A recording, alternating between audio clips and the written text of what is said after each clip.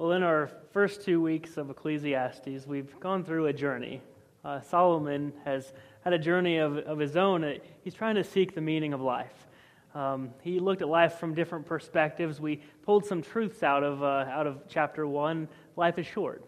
That life is monotonous and repetitive, yet it's also complex. And I try to think, well, how is that even possible? But if anyone's worked the same job for 20, 40 years, and you have the same drive to work and the same schedule, and you can start to see how there's repetitiveness or monotony. But then one experience, and all of a sudden life is complex.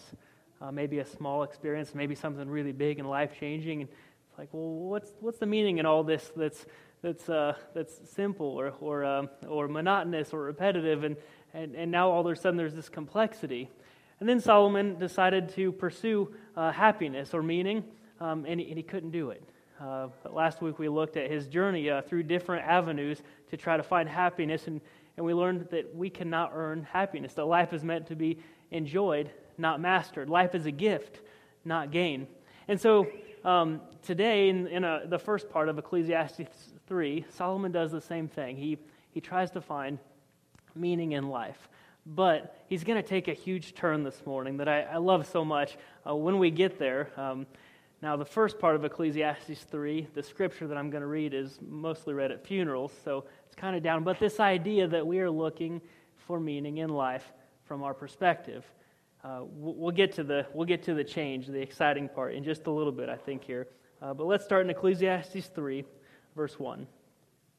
There's a time for everything, and a season for every activity under the heavens, a time to be born and a time to die, a time to plant and a time to uproot, a time to kill and a time to heal, a time to tear down and a time to build, a time to weep and a time to laugh, a time to mourn and a time to dance, a time to scatter stones and a time to gather them, a time to embrace and a time to refrain from embracing, a time to search and a time to give up, a time to keep and a time to throw away, a time to tear and a time to mend, a time to be silent.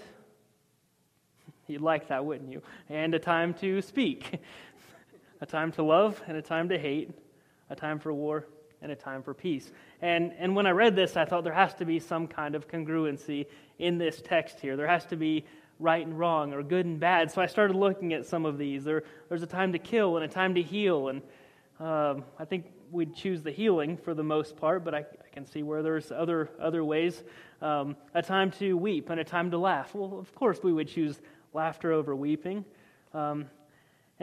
And I thought, well, there's not really good and bad, and there's not always right and wrong. A time to embrace and a time to keep from embracing. Well, that doesn't mean that embracing is bad or not embracing is bad, but there's a time for it. And so I think what Solomon's doing is looking one more time here at life to try to find meaning. He's simply saying there are many different times in life. Life is a roller coaster. So first thing we do is we look to our lives for meaning. And this roller coaster of life, we think, well, if life is going so well and I'm up here at the top and then it goes down, well, the only place to go is up. I mean, we probably hear that, the cliches that, if you're at the bottom, the only place you can go is up. Well, sadly, that's not always the case. That's not always what happens. We're not always going to go down and then all of a sudden rise back up to where we were. We might be down here for a long time. We might be in the darkest shadows of our lives for more than we would hope. Some people might be up here for a long time. Maybe we just want to shoot for the middle, smooth sailing. But Solomon's pointing out that these experiences, these relationships, these times in our lives, they just happen. And we don't get to choose. Maybe we choose the relationship that we want, but we don't get it.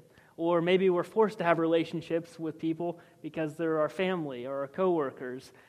Not that I would say anything bad about either, because some of you are here today. But we don't always get to choose, though, right? You know that. And Solomon, I think he's really just saying, guys, life happens. And then he speaks on it. He says, what do workers gain from their toil?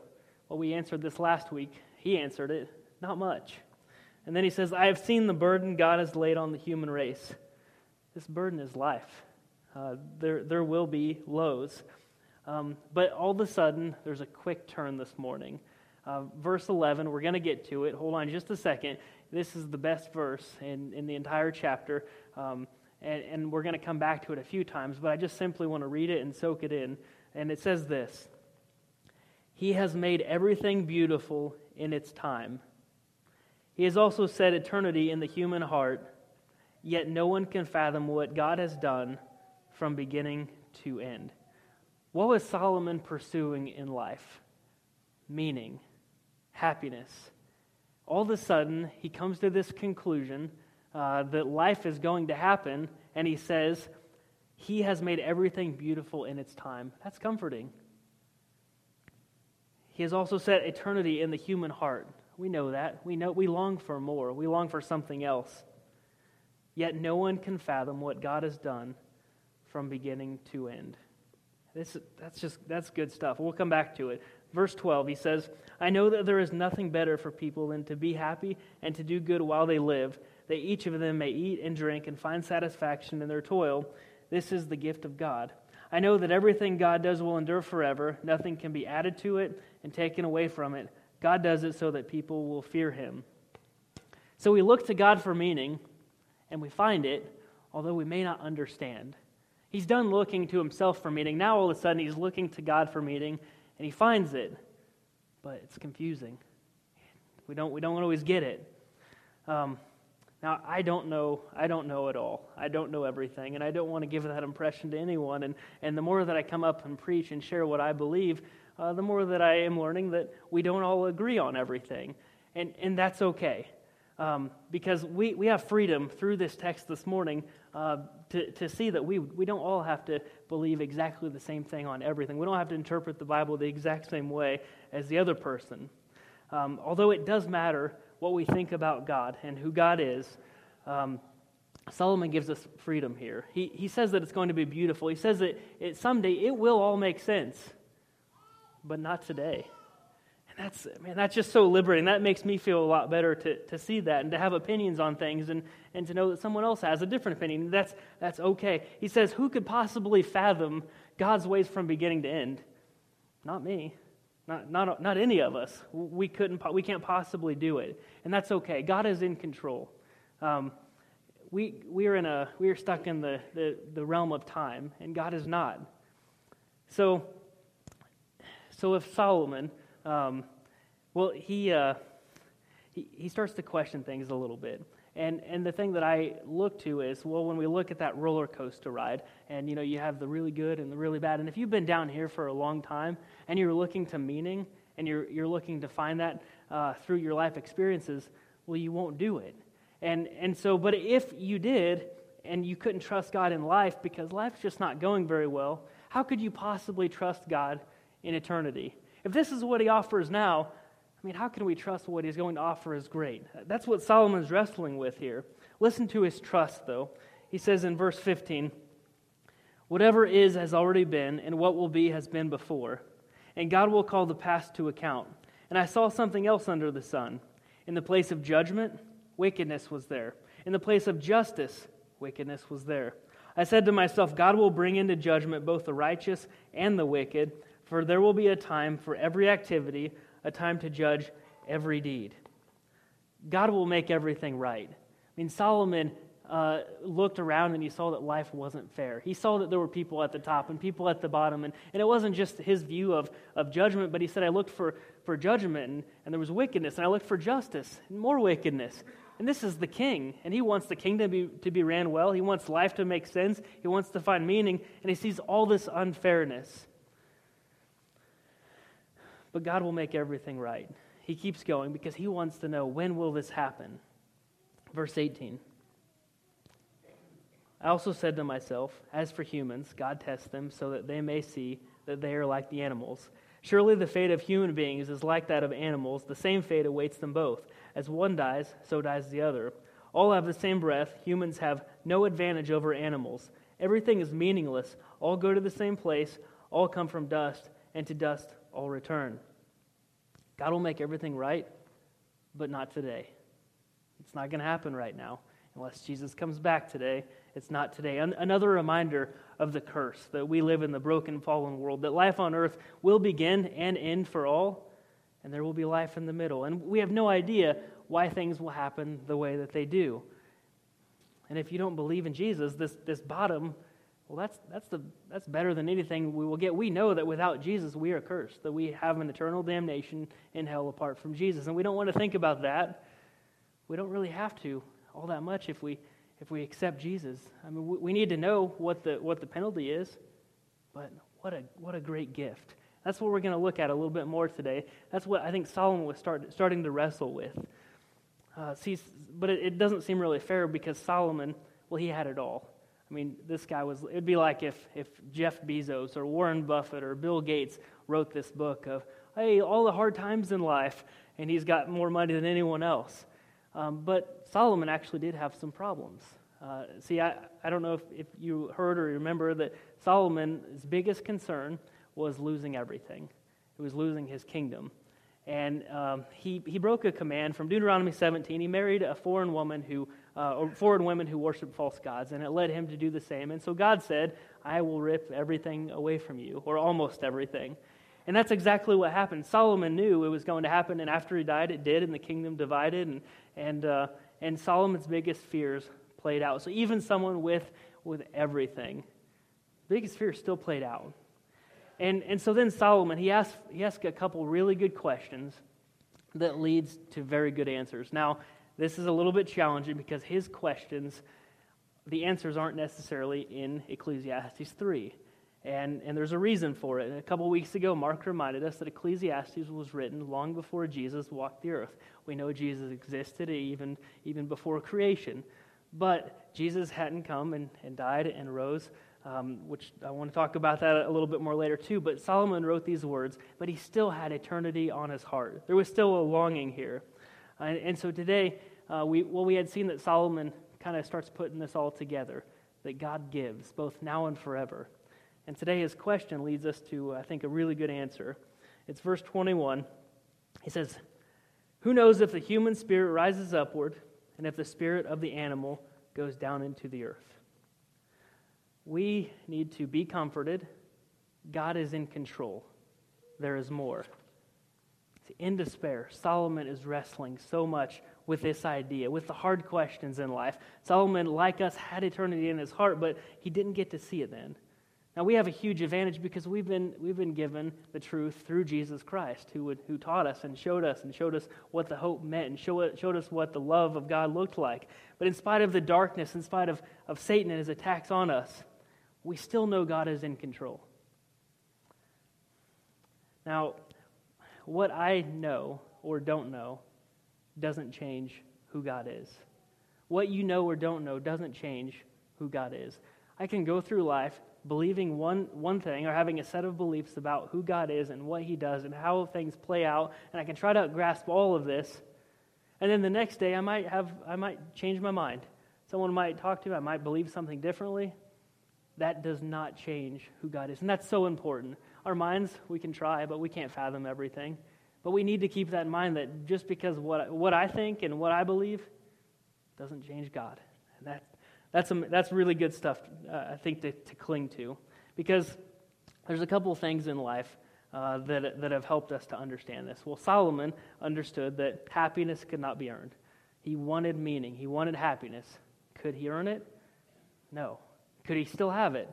Yes, God gave it to him. God gives. He learned that. Death, he learned that everyone will die. We will be born and we will die. Can anyone possibly conquer that? No, but Jesus did. See, we can see what an all-powerful and all-loving God looks like because of Jesus. It's that simple. We look to the cross as a reminder of God's faithfulness to us, that he's so loving that he put Jesus on the cross for our sins, for us. And then he was buried, and on the third day, he rose again. That's power. I can't understand everything, but I can understand that, and I think we all can. I think he wanted all of us to understand. He loves us, and he's powerful enough to be our God. Be comforted. God is in control. Solomon finishes verse 22. So I saw that there is nothing better for a person to enjoy their work, because that is their lot. Then another question. For who can bring them to see what will happen after them? Who can bring them to see what will happen after them? That's a tough question. So we should be challenged. God is in control. Live for more. We found the comfort. Now we do something about it. Now we actually live differently than the person down the street who's not at church right now. We change the way we live. We change our lives because we know God is in control. We have that comfort. Now we see the challenge. Who can bring them to see what will happen after them? Who can bring us to see what's next? Who can answer the questions that we don't have? It's the same all-knowing God. He brings judgment that Solomon was looking for. He brings new life that Solomon was trying to find in the first place. The challenge. On Thursday, I read an article by J.D. Greear, and it's called 4 Ways the Promise of Heaven Transforms Your Life Today. I think this is great application in finding the comfort, in seeing the challenge, and seeing the questions that Solomon had in the pursuit of life, and where do we go from here?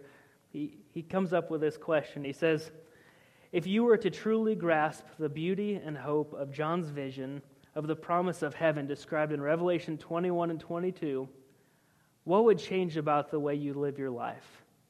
If we really believed in a perfect heaven, how would we live differently? And he offers 4 answers. These are just his 4. We could have different ones. But he says this. Number 1, we should put up our bucket lists.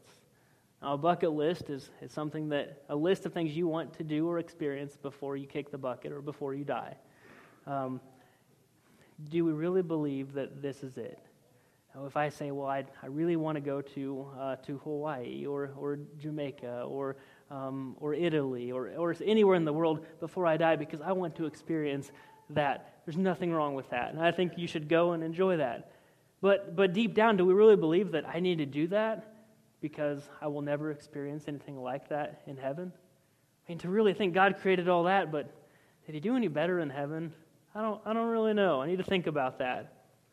No, we really need to believe that and grasp that and live differently. The only thing we can't do in heaven is tell people about Jesus. So we can do that now. Now, I would like to enjoy any of those trips, but again, do I believe there's more? Number 2, he says, we should stop being depressed about aging. Now, this is a tough one for me because there are a few people in here who are older than me.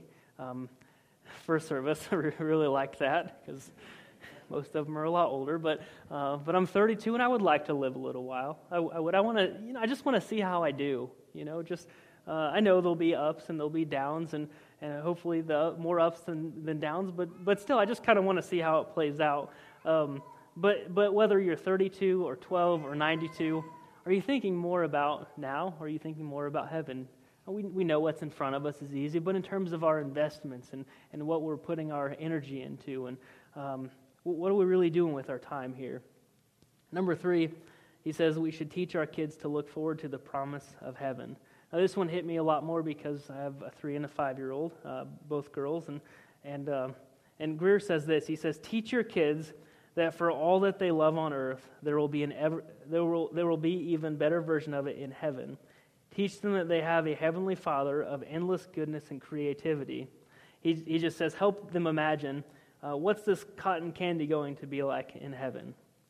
And so what a challenge. I thought, well, my girls, they love wearing dresses, they love princesses, they love Disney movies.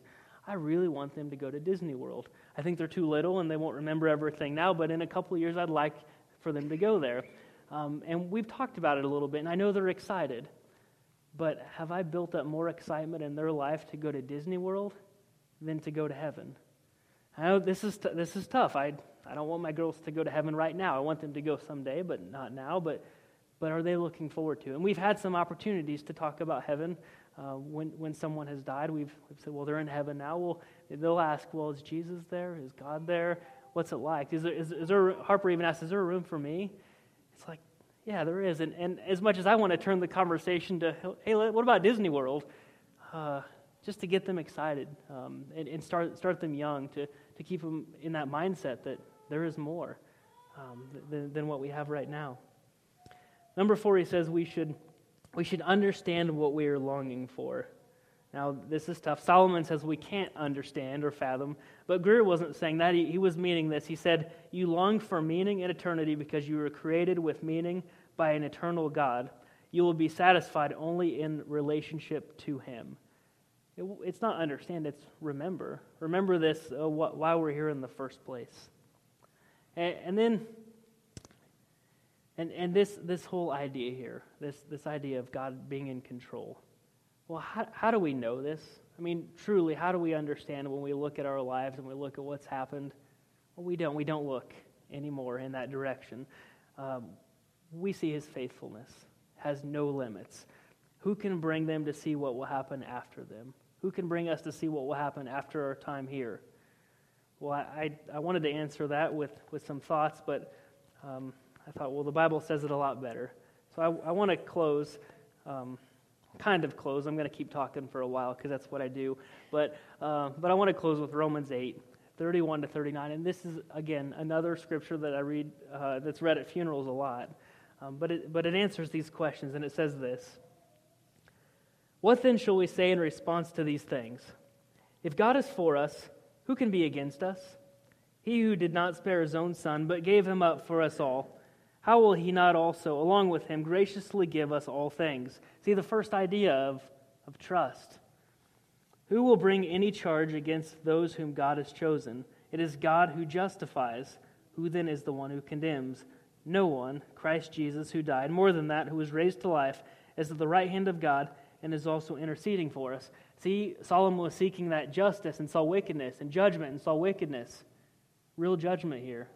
Judgment and grace at the same time. Verse 35, who shall separate us from the love of Christ? Shall trouble or hardship or persecution or famine or nakedness or danger or sword? As it is written, for your sake we face death all day long. We are considered as sheep to be slaughtered.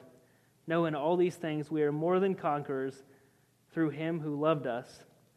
I'm gonna go back to 35. I'm jumping around.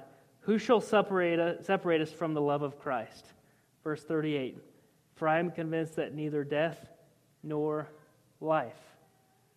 Solomon was looking to life for meaning. When we look to God's love, who can separate us from the love of Christ? He says here, not even life. You know, those relationships and those emotions and those experiences, things that you've done that you wish I never did this. I wish that I didn't commit that sin, and I carry this guilt and this shame, and it's never going to leave me. And this happened to me when I was a child, and I'm going through this now, and I don't really know if God loves me. See, he's saying when you look to life to find meaning, even the meaning of God loving you, it's easy to be separated from it if you look that way. But when we look to Jesus, no, neither life nor death, neither angels nor demons, neither the present nor future nor any powers, neither height nor depth nor anything else in all creation will be able to separate us from the love of God that is in Christ Jesus our Lord.